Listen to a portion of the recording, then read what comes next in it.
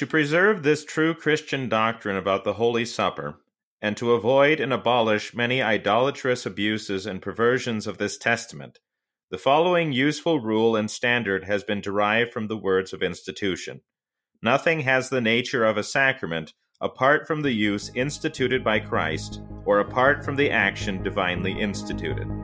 This means, if Christ's institution is not kept as he appointed it, then there is no sacrament.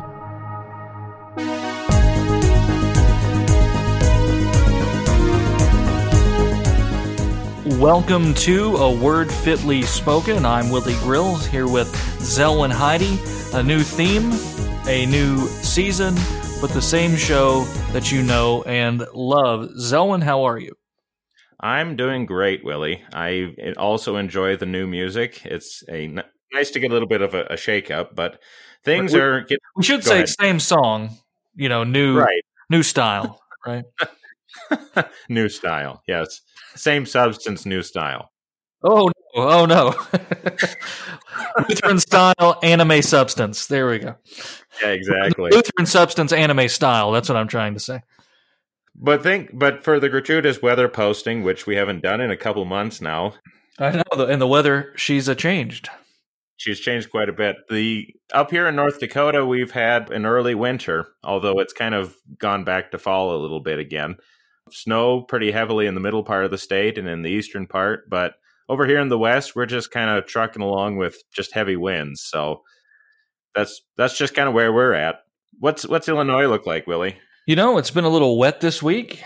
However, we are entering into a cold snap, so it feels like fall, but gets a little chilly at night. We had some frost this morning, so I think fall is finally here. We didn't think it was going to make it, but she finally did make her appearance.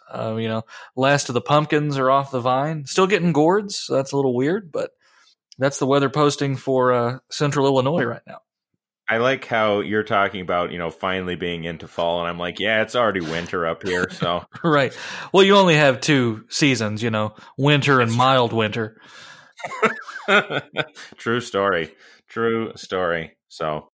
So we've got a lot of exciting things coming up on this season of Word Fitly Spoken, and we're really going to try to tackle a lot of listener questions. And so the first one is today's episode about receptionism. Now, why are we tackling this, Zelwyn? Well, receptionism is one of those things that kind of keeps coming up again and again regarding the Lord's Supper. And it really is a question of how do we properly understand the Lord's Supper, and which is why I think it's a helpful topic to really delve into and to tackle at some length so that we can understand what it is that our Lord has instituted. Would you agree? Certainly. We want to rightly understand the Lord's Supper. As we try to do at Word Fitly Spoken, even if there's a position that we disagree with, we try to give it as fair a shake as we can. That makes for stronger arguments in our favor, but it also, it's just the right thing to do. We don't want to bear false witness against our opponents if we can help it. Right. And so we take the long way around. That's why we're giving receptionism a whole hour instead of just, making fun of it or something and moving along, as we often do. I think receptionism as a term, and you're free to agree or disagree here, I think receptionism as a term is one of those, it's become kind of just an epithet that we throw around. Absolutely.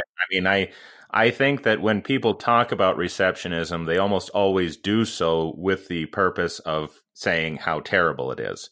And so it's unfortunately, like so many things that we argue in our day and age, we just kind of throw words out there without really taking the time to really see why very respectable theologians in the past held to what could be called a receptionist position, and very respectable Lutheran theologians as well.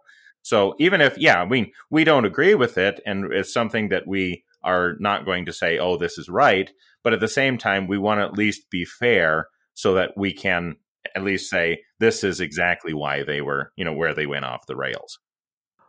Very well said, Zelwyn. So as we dive into this question then, what is receptionism? What's a good definition for it, and why the discussion is so important? Yeah, And unfortunately, we have to kind of come at it from the long way to actually define what it is, because if you don't understand where like the Book of Concord is coming from on questions of the sacrament, you're not really going to understand what receptionism is. And I know that sounds like a weasel answer, but you really do have to lay the groundwork, in my opinion, before we can finally get around to actually describing receptionism. Does that sound fair? Yeah, absolutely. Okay. Absolutely. So it's a question of sacramental union. What does that mean? When you're dealing with the question of the Lord's Supper, we're talking about the question of when does the bread and the wine, for that matter, become united with the body and blood of our Lord Jesus Christ? Because we say, of course, as Lutherans, along with the Bible, this is my body, this is my blood. But the question is when does that occur? And how do we know that that has occurred? Because if we don't really know when or how it occurs, then any old bread or any old wine could become the body and the blood. Right. If you speak too loud, some bread, maybe left over in the cupboard in the church pantry is now consecrated. Yeah, all the stuff in my immediate vicinity is now consecrated because I said the words. No, we obviously don't. We don't believe that. We believe that we have to be able to define when it actually occurs. So, when does the sacramental union occur is one of the primary questions at work here. And the other question, that, as I alluded to, is what constitutes the Lord's Supper? Like what do we have to have in order for it to be the supper? Right. And we're dealing with two different but related questions. One, the duration as well, the duration of the union. Also, is there a difference between the question of the duration and the question of the right use of the body and blood, which is all tied up with this definition? Right. So you can see it immediately becomes kind of a sticky question. Right. Yeah, and this is going to be one of our more technical episodes. Right. We'll get back to Brigham Young in a couple weeks, and we'll get into some other things. But yeah, I mean, but this is one of those. It's one of those things. Receptionist gets thrown out there like pietist or racist. Something to just shut down a conversation. All right. So okay, can we then ask the question? What aren't we talking about here? What is the Formula of Concord, for example, or the Solid Declaration specifically, when it's talking about the sacrament and the character of a sacrament? What is it reacting to? Well, what it's reacting to primarily is what you can consider the Roman Catholic understanding of the Lord's Supper. For the Roman Catholics, the sacramental union begins when a validly ordained priest speaks the words of institution over the elements, at which point they believe that it transubstantiates or actually becomes the body and blood of the Lord, and the bread and wine are what they call only accidents. It's a very philosophical understanding. Yeah, only the accidents remain, so the form and taste and smell. Yeah, so it looks like it, but it really isn't. But what makes the Lord's Supper then is only this point. Only when the priest has spoken these words does it actually become the Lord's Supper. And then, regardless of how you use the sacrament afterwards, it still remains the body and blood of the Lord. So that's why the Roman Catholics, for example, have monstrances. That's why they have Corpus Christi processions. Monstrances being where they actually display it for adoration, that sort of thing. You don't ever actually have to partake it. You don't have to exactly. Eat it. So what you have is, one, you have to have the validly ordained priest do it. And then second, there is a sacramental benefit of adoring the host rather than eating and drinking. So that's why it's put in monstrances or even in tabernacles for two main reasons. One, a good reason, I would argue, out of respect for the body and blood. I think we can get behind that at least to some degree. But the second issue is that they believe in a sacramental benefit to it. It's possibly lesser than the actual eating and drinking, but you can still receive something of a spiritual communion through what they would call perpetual adoration. So that means that the body and blood of Jesus in a monstrance or even in a tabernacle is perpetually there, like say in a chapel, where you can come and adore it and receive some kind of grace through that. I think that's a fair representation I of think. that concept. Yep. And, it's not like you're going there just to hang out with Jesus and spend some time. They actually believe that there is a benefit that you receive through this. Now, our perspective on this is, it does sound fine. And I think that there are reverent ways that we handle the consecrated elements after the Lord's Supper. But do we have a scriptural warrant for adoring the host in such a way in these contexts outside of the divine service? Well, that's really what the Formula of Concord is reacting against. Actually, the Book of Concord in general, when it comes to the Lord's Supper, is saying, no, we don't have any kind of scriptural warrant for being able to do this. We need to look to see what Jesus has actually told us to do, which in this case is to take, eat, this is my body. And so very quickly, Lutheranism begins to say, well, in order for it to be the supper, it's not so much about how do you want to put it? It's not just the words of institution that make it the supper, but it has to be the whole what they call the sacramental action altogether for it to be a complete and actually, I hate to use the term, but valid sacrament. If you don't have all the parts together, you don't have the Lord's Supper. Okay. For the Lutherans, this was 3 parts that that the Solid Declaration defines, which is the consecration itself, the distribution of the elements, actually, giving them, and then actually receiving them. If you don't have all 3 of those pieces together, you don't have the sacrament, which is why, like in the very beginning, as a part of our cold open, when we read from the Solid Declaration, nothing has the character of a sacrament outside of its use instituted by Christ or outside of the divinely instituted action. Okay. And that was an important rule that they really held to, because that way they could say, now we are following what it is that our Lord wants us to do, which is to actually take it and eat it. And that is how we know we have the Lord's Supper. Yeah. And have any benefit from it. And I think that that's where the question then gets a little muddied for us today. We confuse that statement with saying that it's not the Lord's body and blood outside of this. But the main point, outside of the action. However, That's kind of a separate question. And that's where there's been debate throughout the years, and that's how we come to the consecrationism versus receptionism debate. It's meant to be about something happening within the service, and it actually becomes a debate about what happens after the service. Right. In a lot of ways. Yeah, I know. It is what it is.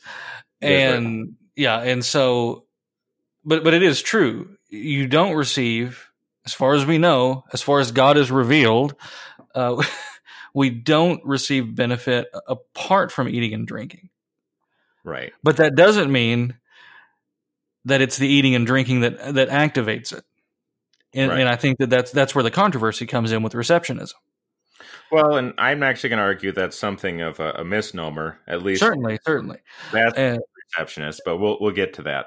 Right, but this is where the debate the sands have shifted, right. And that's kind of where the debate has settled. We got a few more minutes in this segment. Do you want to move on into receptionist theologians, or do you want to talk a little bit more about the 3 parts? Let's break down the 3 parts just a little bit more, just so that we can fully understand, because the 3 parts are really going to help us understand where the receptionist position comes from, and it's really going to kind of form the backbone of the rest of the discussion. So when we're talking about the consecration, obviously we're talking about the point when, this is my body, this is my blood. The words themselves are spoken out loud for the benefit of the people. That is the beginning of the sacramental action in the Formula of Concord, right? Mm-hmm. And of course, we insist on it being audible and actually being, so everyone can hear it, contrary to at least some Roman Catholic understandings, because it is also something that faith latches onto, to say, this is my body given for you for the forgiveness of sins. So the people benefit from that, their faith is strengthened through that, even before they actually receive the body and blood itself. You have to know what you're receiving. Right. And then as we distribute, which will be the next part, we are actually telling them what they are receiving and what they are to do. Right. I mean, it's something that pretty much every communicant member in our congregations understands. But take and eat is both it's instruction that we're giving, but it's also what the Lord tells us to do. It's also the word. Which is exactly the point of the formula. Right. I mean, because the Exactly. Catholic understanding would say once you've hit the consecration, it doesn't matter what you do after that point. That it's still the Lord's Supper. But we're saying we need to listen to what Jesus is actually telling us to do. So both the consecration and the distribution are straight word of God, and then the reception is the obedience to that word of God. Right. And I know I just brought obedience into the sacrament, so better check that email spam filter. We're going to be getting some. Well, I mean, our Lord has told us to do this. Isn't that part of how we define a sacrament anyway? Is that, something that God has commanded for his church to do? I mean, we are following after him. Yes, we're receiving his benefit. Yes, we're receiving the faith which comes from these things, and faith is being strengthened through these things. But at the same time, faith is also an act of obedience. It is actually doing what God wants you to do. I mean, we would say that there's a real problem with somebody who says, okay, I know what, okay, but no thanks. I don't need it. I don't need to listen to this or whatever. There's a problem with their faith there. So faith does, in obedience, receive what God is giving to it. Word fitly spoken likes to keep the nouns nouns and the verbs verbs if we can. Fairly simple grammar. You don't, you don't need to go back to Machen's Greek to figure that one out. All right, now that all very good, and it's clear though. I mean, this is the thing when you have something like the Lord's Supper, which is a profound doctrine, right, and it is a profound gift, and it is a deep mystery. We're not making light of that when we say that the scriptural instruction is clear. It's like the scriptural admonitions concerning the Lord's Supper is clear, but the institution of the Lord's Supper could not be more clear from the three gospel writers and from St. Paul. This is what it is, this is how you do it, and this is what you are to do. And to do it often. And maybe just to emphasize the reception part of it too, it's not just the receiving in faith, but also something that Lutheranism has always been against is, you consecrate it, you distribute it. Well, then what if you just take the host home, for example? You take the bread and that's home. where I was going with this. Okay. There is not a command to put it up and to hang out with it, or to put the host up and hang out with the host, or something like that. It's always the host. I don't know that the adoration of the wine is not as big a deal, although it does happen. It does happen, yeah. And I'm not trying to make light of their practice here. We're just simply trying to say that, along with the formula, is that this is where we know that Christ has commanded something. Christ has instituted this himself. There is no doubt here. The waters are not murky regarding this. You are to take this. What are you taking? The actual body and blood of our Lord and Savior Jesus Christ, and you're eating and drinking it for the forgiveness of sins. That's the promise attached to the entire sacrament there. Correct. And to be a sacrament, you have the Lord's institution, the elements that he said. I'm getting rather Augustinian here. That's okay. So you got the promise and the element. I mean, you got the word there, and then boom. And I know we're sounding like Protestants here, but it is what it is. I went from Augustine to Protestants. Take with it what you want. We just get too clever, Zellwyn, is really what I'm saying here. It's like when you start talking about how is Jesus present, and then the equivocating teacher in the church comes along and does the well actually thing.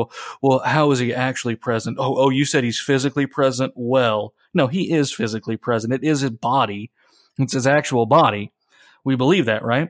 Right. These men just want to make something that's really quite simple, quite clear, and make it very murky. And that's what we're trying to avoid here. because then you end up with silly practices.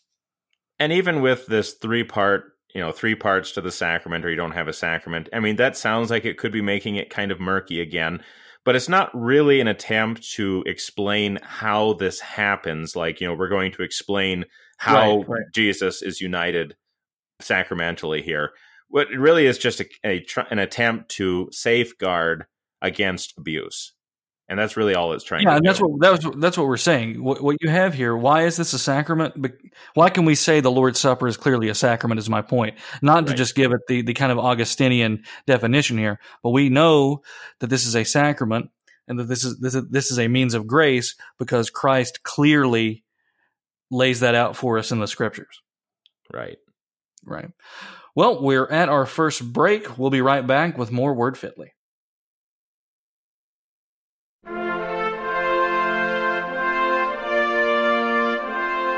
The Word of God is living and active, sharper than any double-edged sword. The Word of God is the center of our faith life. Join us every Thursday for a new podcast, available on iTunes and your favorite podcasting app. Follow us on Twitter at WordFitly.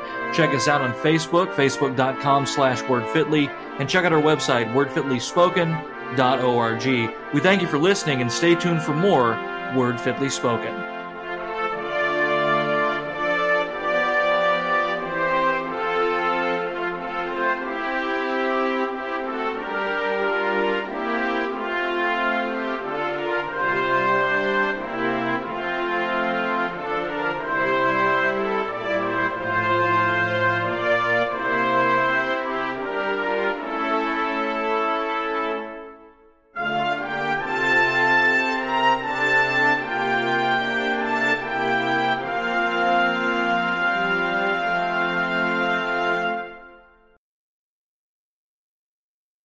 Welcome back to Word Fitly. Willie Grills, Zelwyn Heidi talking the Lord's Supper, specifically receptionism. How to define it, what is it, what do we do with it?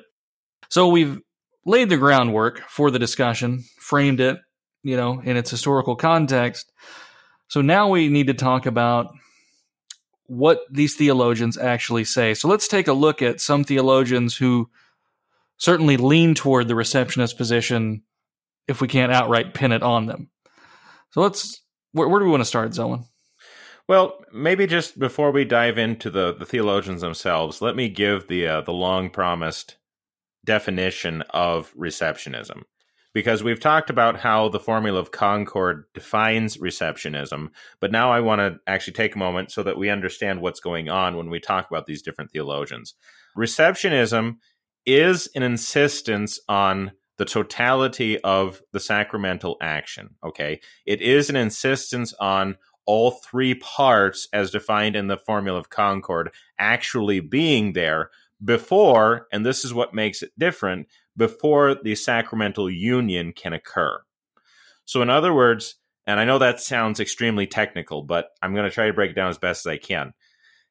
As long as when you have the consecration, the distribution, and the reception all together, and you are at the point of receiving the elements, that is when the receptionist will say that we have the complete sacrament and the sacramental union when it becomes, I hate to use becomes, but when the body and blood, when it is the body and blood of our Lord Jesus Christ.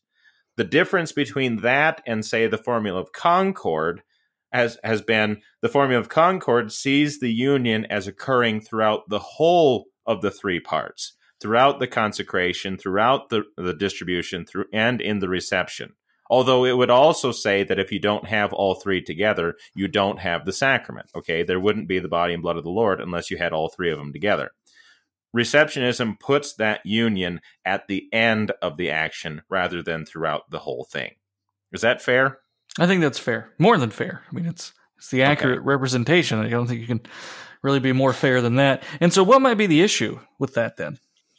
Well, the issue that comes in is if we're pinning the union at one part of the action, and we're saying that up until that point, you can't really say that, it is, you actually have the body and blood. Well, that might lead to some less than ideal practices, and this is kind of what I think people react against the most. And it also can be a little bit disruptive to our understanding of the sacrament, because we're saying, oh, well, it doesn't really matter up until that point. So I really do think it is an issue of how does faith receive this? And notice I didn't say faith made it, because that's not what any good receptionist ever said. Faith had nothing to do with making it the sacrament, but faith receives that benefit. And why would you try to introduce more questions into this thing than you need to, right? Because, I mean, this is all a very technical discussion. I'll give you that. But when you try to figure out, okay, the union only occurs when you have the total action, well, that's just another question that we're kind of piling on. What would you see as the primary problem, Willie? Well, no, I think you hit the nail on the head. I mean, it's saying it's only this at this moment alone, essentially. Right. So when I say take, eat, this is my body, is it not? I mean, do you need to modify it to take, eat, this is about to be my body? Maybe that's too rationalistic, but it's kind of the idea there. Receptionism isn't, though, saying that it's your personal faith then that's making it into the sacrament, right? Which is something we would absolutely reject. Is it fair, though, to say that receptionism comes close to saying that your eating and drinking makes it the sacrament? So your eating and drinking plus these other parts make it. Well, no, hold on, not the sacrament, because now we're kind of mixing terms here. To say that your eating and drinking is what makes it into the Lord's body and blood. So that it's not until you chew that you can actually say. Well, and you see, and this is where I do take some issue, because there are receptionist theologians, and I'll talk about some of them here in just a minute, who would reject any kind of notion of a specific, like, mathematical point. Right. Okay. Right. And I think that's fair, though. I think that's a good thing, probably. I get what they're trying to do. Right. Does it create more problems than it solves? I think so. I really do think it creates more problems than it solves. But we also have to be fair, because they would reject, the moment it hits your lips, it becomes Jesus or something. That's not what receptionism in its best form ever said. It really is a question of an insistence on the total action, so that we're trying to follow as closely as possible, at least in their minds, what it is that the Lord wants us to do. But I think the problem comes in is because we're assuming, the receptionist position assumes that the union occurs at the totality of the action. That's where the problem comes in.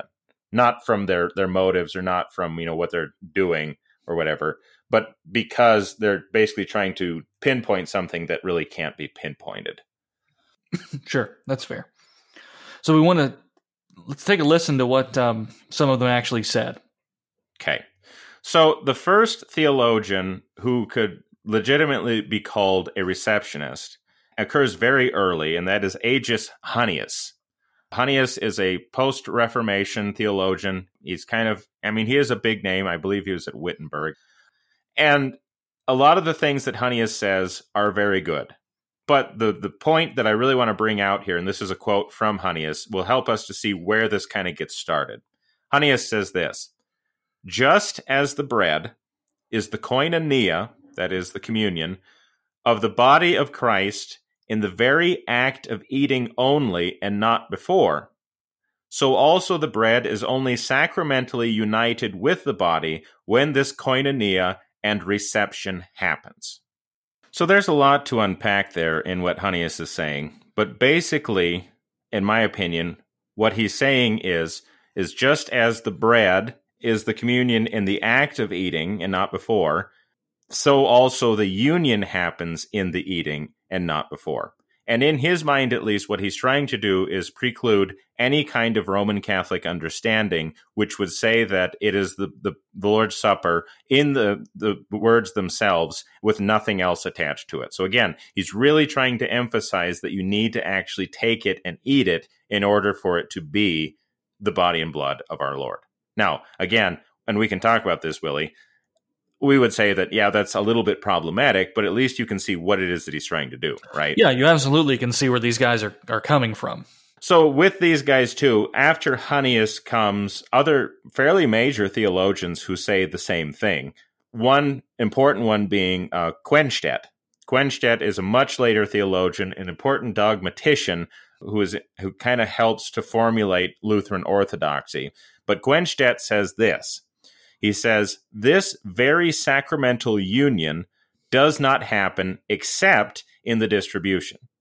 So again, by trying to locate where the union is happening, he's doing it with an eye towards saying, this is, as long as the whole action is happening, then we know that the union is also occurring. Okay. And a third one, perhaps a little bit surprising to some people, would be Gerhard himself. He says this.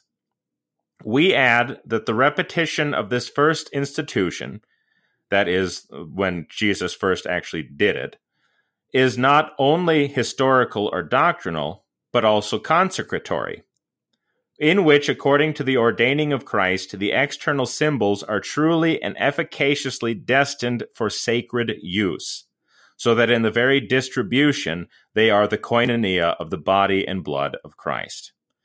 And trying to put that in a little bit simpler terms, he's saying that we don't say the words of institution just because, we're like calling up history or we're trying to do this, just to set forth a doctrine.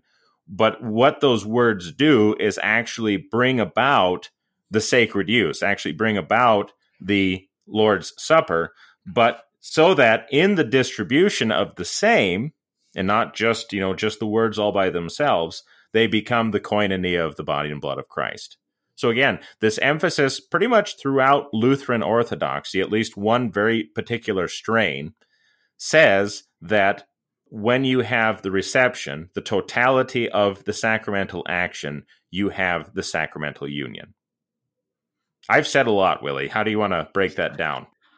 But they're all saying that more or less the union officially happens at the distribution. Because now it's Voltron. You have all the pieces together. Now you have Voltron, right? Right. Voltron was a robot of many pieces. Or am I thinking of? Yeah, there we go. No, you're on the right track. Not the vehicle one either. But anyway, go ahead. Right. Yeah. So boom, you put it together. Now Sacramental Voltron. There we go. So yeah, I mean, you can see why people would be sympathetic to this. You can see why, although we would disagree, that these men are not evil. Right. Amen. Yeah, no, absolutely. Because the lines get drawn that way. Right. So a lot of times guys will draw this line here and say that these men are heretics for saying something like that. Right. And that's just charged language. I don't know that that's actually true. If they're guilty of anything, it might just be simply over-explaining or attempting to over-rationalize it. I think that would be fair, but good grief, we'd all be cast into eternal perdition if that were the case. Well, and maybe this is something that I think you can say of the Lutheran Orthodox period in general, is that because they were having to react against Roman Catholic opponents, they're having to react against the upcoming, Reformed and Calvinist opponents and stuff like that, they're really kind of forced into a corner where they really have to very carefully explain themselves. And the way that they chose to do that is the way that they kind of knew how, which is to go back to old kind of scholastic distinctions, kind of the Aristotelian distinctions, trying to figure out, how does this all fit together into this way of thinking? Now, was that a problem? Yes, I do think it was a problem. But you really do become a little bit more sympathetic towards them when you understand that, they're really just trying to explain as best as they can without being unfaithful to God, something against, on the one hand, people saying, well, transubstantiation and all this sort of thing. And on the other hand, people saying, well, it's just a spiritual remembrance. Christ is not physically present. So I really do think that we shouldn't paint them with a terrible rap because they were in a tough spot. Well, I mean, yeah, is that worth discussing a little bit? Not, not so much the contrast between them and Rome, but also the contrast between them and Geneva. Sure.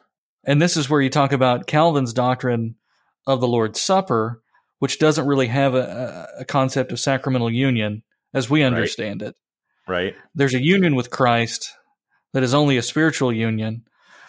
It's become kind of common in our circles to say that Calvin or that Calvinists, rather, the confessional Reformed, believe that you spiritually ascend to heaven and commune with Jesus in that way. Right. That's not quite the formula that they, as I understand it from Reformed theology, although in a couple of instances you have Calvin saying something like that, or at least agreeing to language like that. It never quite becomes codified in that way. And so I think that's an important distinction we need to make. You know, if you want to debate Reformed, debate against the Westminster Standards or the Three Forms of Unity or something. But anyway, I'm getting into the weeds here. I think it's helpful, though, because even though the Lutheran Orthodox are not arguing in this case against the Reformed, the Calvinists, the confessional Reformed, because that's not really what they have in mind when they're talking about things like the receptionist position. I think it is helpful to see that they are basically trying to defend themselves against a two-front war here. And so that's why it is important to bring that up. But go ahead. No, I mean, they're trying to just say, let's lock it in where the scriptures say. So the scriptures over here say, take, eat, this is my body. And that's what they say to the Romanists. And then over here they say, this is my body. There is a union that happens here, a true sacramental union to the Reformed side. And so what is their best remedy to this? To stay, as they see it, as close to the scriptural parameters and not go beyond that. Right. Because the Roman Catholic position does go beyond Scripture, right? And exactly. the Reform position refuses to take Scripture at face value, refuses to take Scripture for its plain meaning, right? Yep. And so this is their way of staying safely within biblical boundaries. Which, now, they end up going off the rails, as one does. Yeah. As one does. And we recognize that with the Lutheran Orthodox and other matters, too, because, we don't agree to the Lutheran Orthodox position of intuitu fide. That's election foreseeing individual faith in a person, election on that basis. Which was almost universally held among the Lutheran Orthodox. But we rightly said, no, that's not quite right. Right, and which is not the position, of Luther or the Bible. To put none too fine. But there is a theological shift that happens in a relatively short amount of time between, the Luther's time and between the age of Orthodoxy. Right. So it gets a little complicated, and that's fine. That's the way it goes. Yeah. And that's why you see people like the popularity of these authors ebb and flow, and Gerhard especially. He's been kind of revived, but then you see people pushing back against him because they want to call him a pietist or whatever. There's another loaded term. And because they hear Age of Orthodoxy and they think it's all this cut and dry, everybody just high-fiving each other in their books and agreeing. And when you look at the different ages of Lutheranism, it's actually quite a bit more complicated than that. Right. Especially if we just take, initial era, Age of Orthodoxy, and then the 19th century era. Just those three, you look at how different things get. Right. And I'm not saying that in like doctrine has changed, but there is disagreement, frankly. I mean, you can't reconcile election and intuitu fide with the confessional position on election because they're not the same position. But they would also understand themselves as being confessional. It's not like they sat down one day and said, they are not disagreeing with the confessions, and that's the difficulty of our task when we look at historical theology. Right. Here's one group which would claim to be confessional that actually believes that the confession says something different than this other group who claims to be confessional. And that's kind of how our little mini civil war starts within the various synods. Yeah, exactly. Well, then this is why we emphasized at the beginning that when we're dealing with historical theology like this, we really just kind of have to take things as they are, rather than trying to quickly pass some kind of judgment upon them. Yes, we disagree with these men, but we have to understand them before we can say why we disagree with them. And that's what we've been trying to do here. Absolutely. Well, we're coming up on the second break. On the other side, we're going to talk about more modern Lutheran theologians and receptionism, and then we're going to talk about consecrationism to round out the discussion. Stay tuned. We'll be right back with more Word Fitly.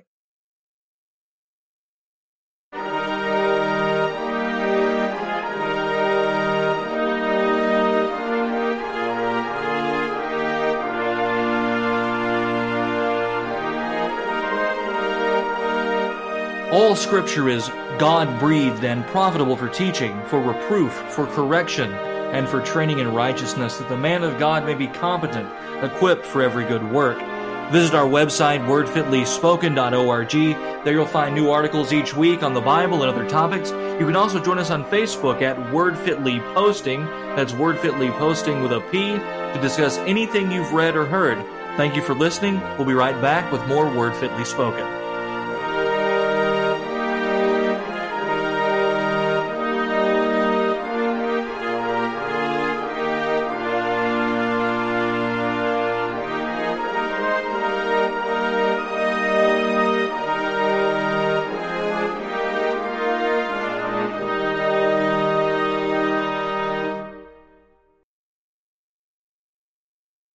Welcome back to A Word Fitly Spoken. Willie Grills and Zelwyn Heidi talking about receptionism.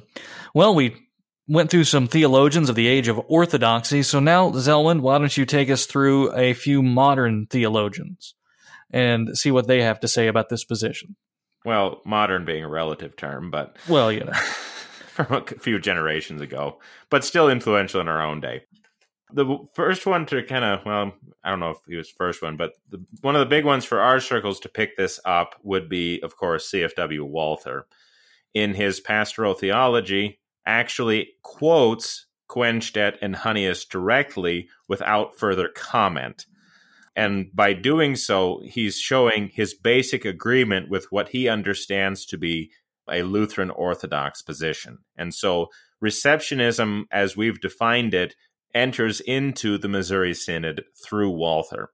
And you could also even show some further agreement with what Walther is saying, because when he edits Bayer's Compendium of Positive Theology, which was kind of the first dogmatic textbook that they use in the Missouri Synod, he adds more quotes to kind of underline what Bayer was also saying, which was the same kind of receptionist position. So this is definitely, as we've defined it on this episode, what Walther believes.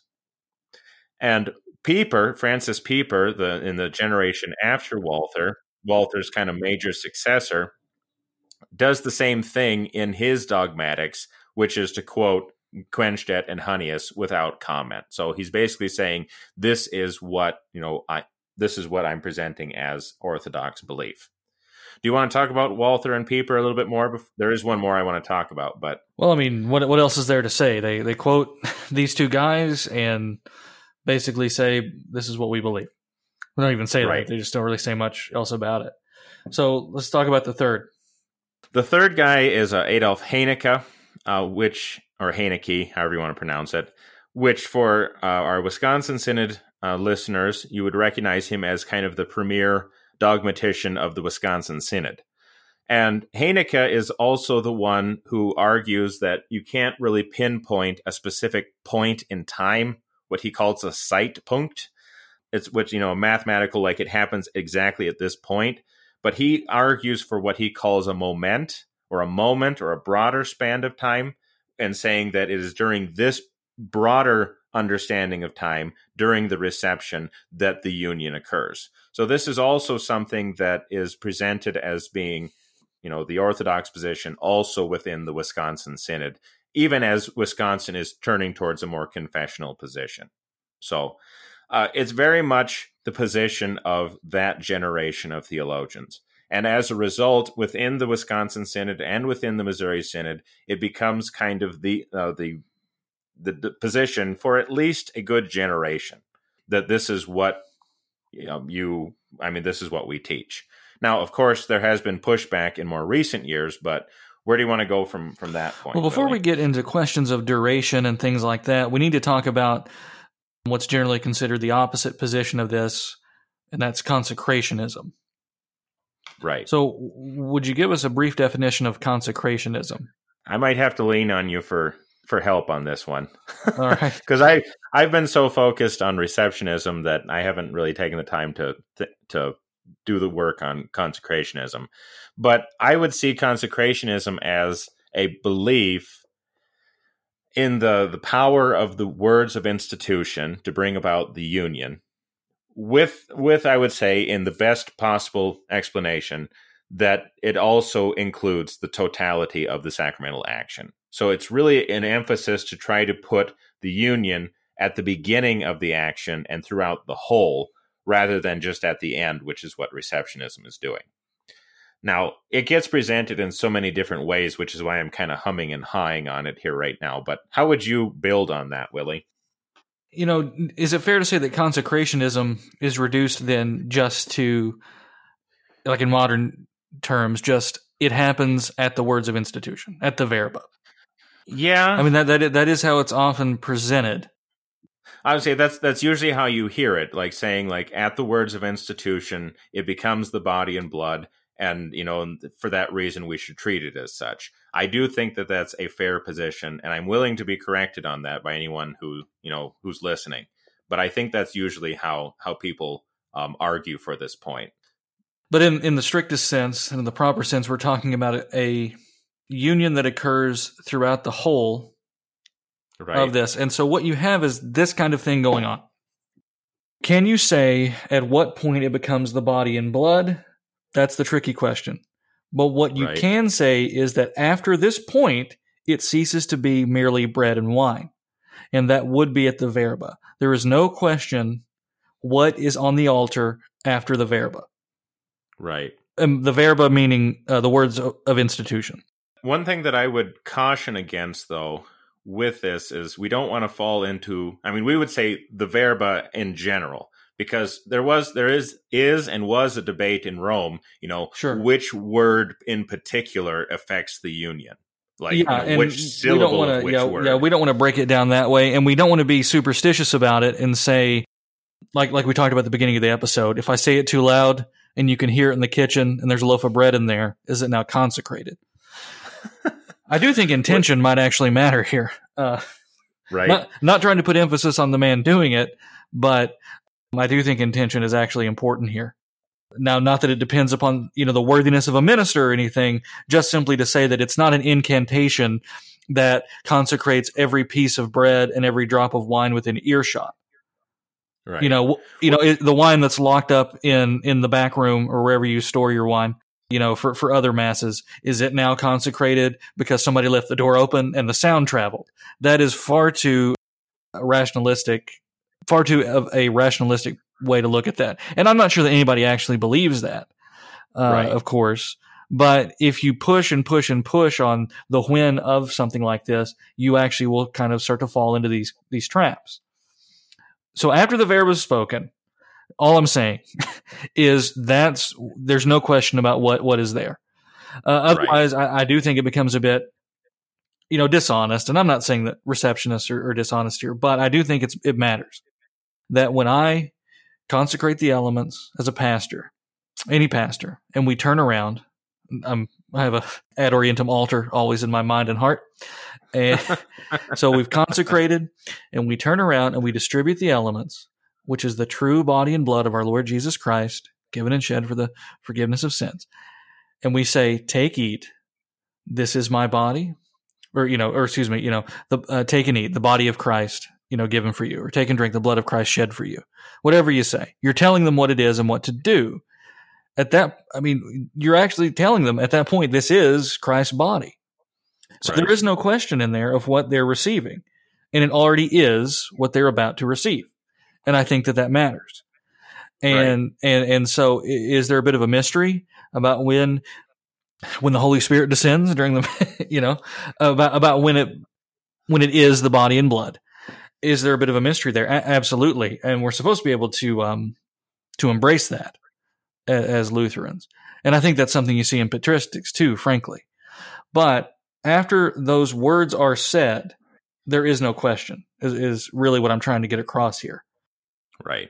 So not to say that, boom, magic, it happens, but simply to say that I may not be able to tell you the exact moment when but I can tell you at which time it is not merely bread and wine.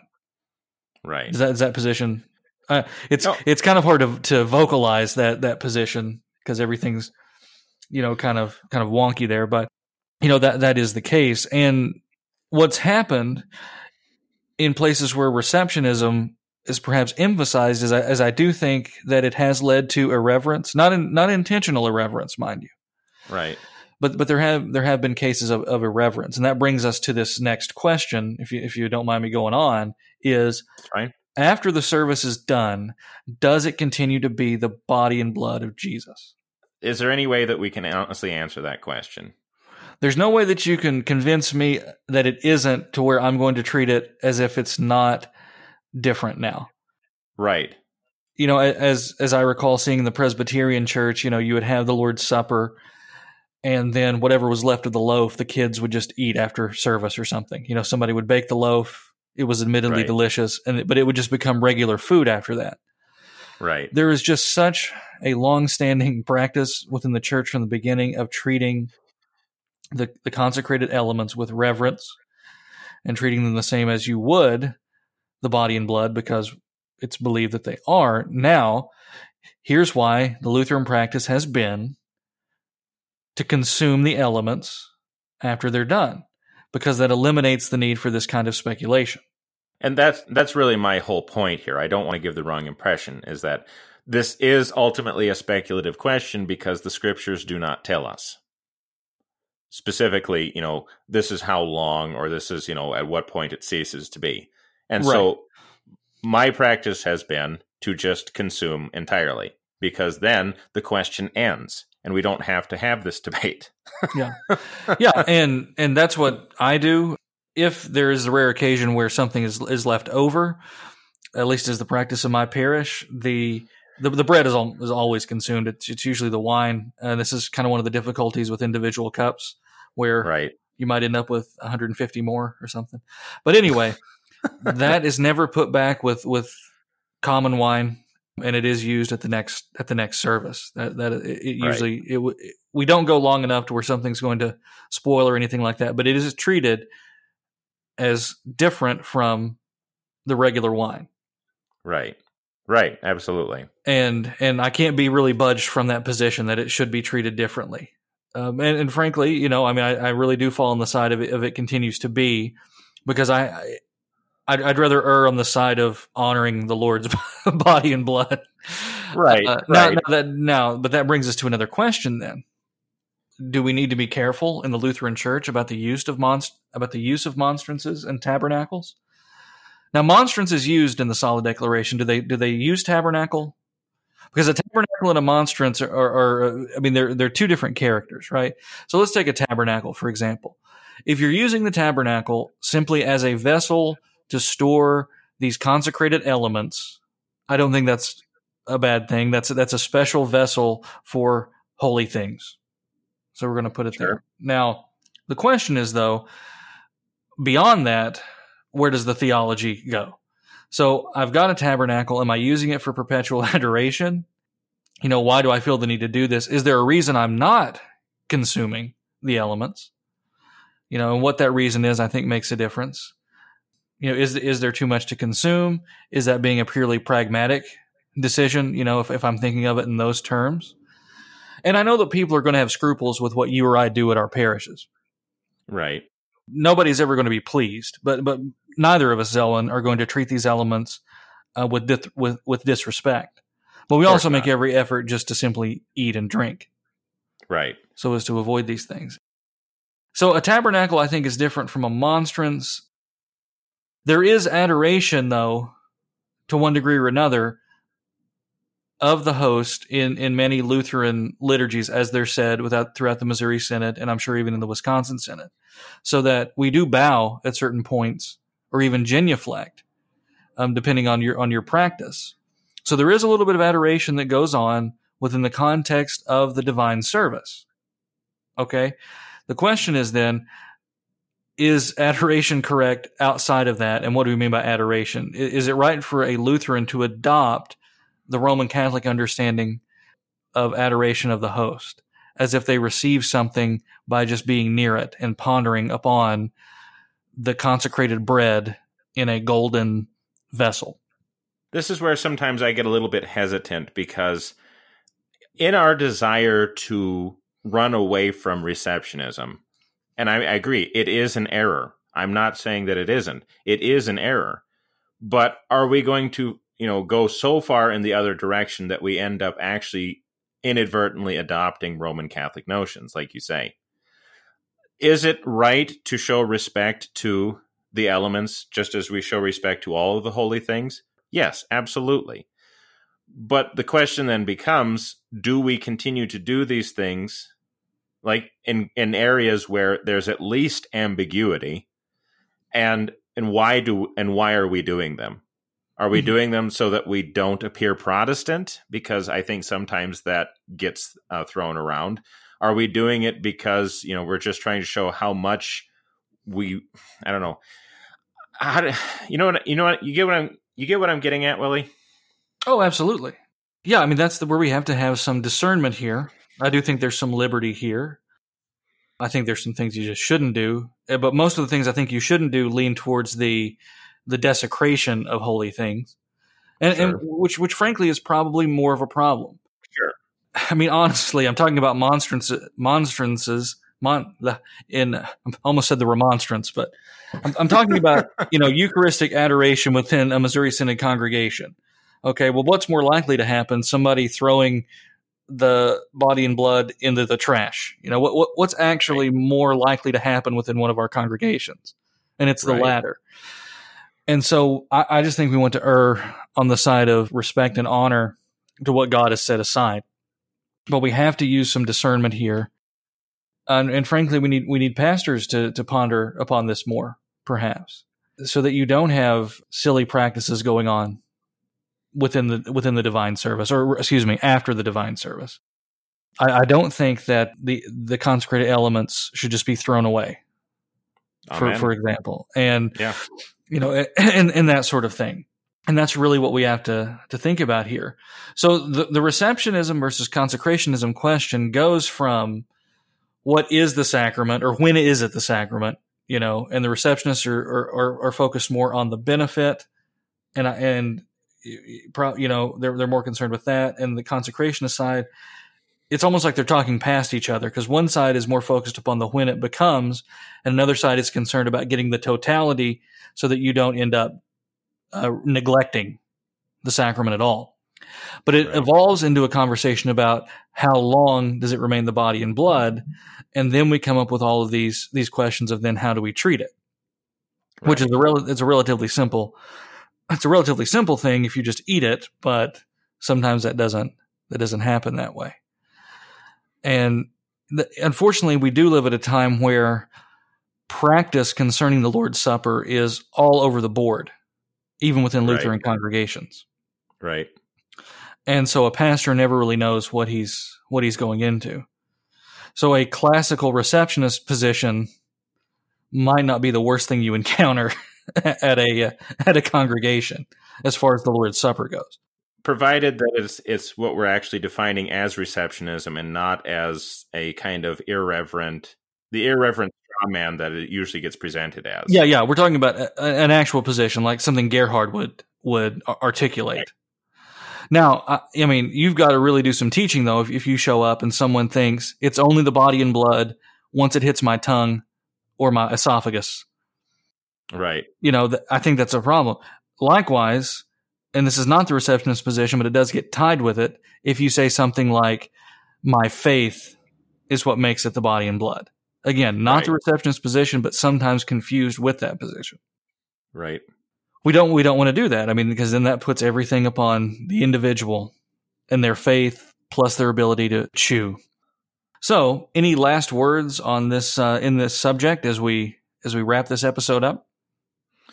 I would just, again, if we're dealing with a question of, receptionism versus consecrationism, try to be fair in your positions. Understand that there are important differences between people. And just because, somebody might quibble with a certain practice doesn't mean that it's somehow bad or something. But then again, don't treat it with disrespect either. So we really just need to strive to listen to one another more than anything, I think, is really the point. Sure, yeah. I mean, read the old books and actually listen to what each other is saying, and go go from there. Well, all right, folks, that was a particularly technical episode for us. We hope you enjoyed that. We'll be back and more lively next week with more Word Fitly Spoken. If you like what you heard and want to know more, check us out at wordfitlyspoken.org, facebook.com/wordfitly, or Twitter at wordfitly. I'm Willie Grills here with Zelwyn Heidi. God love you and God bless.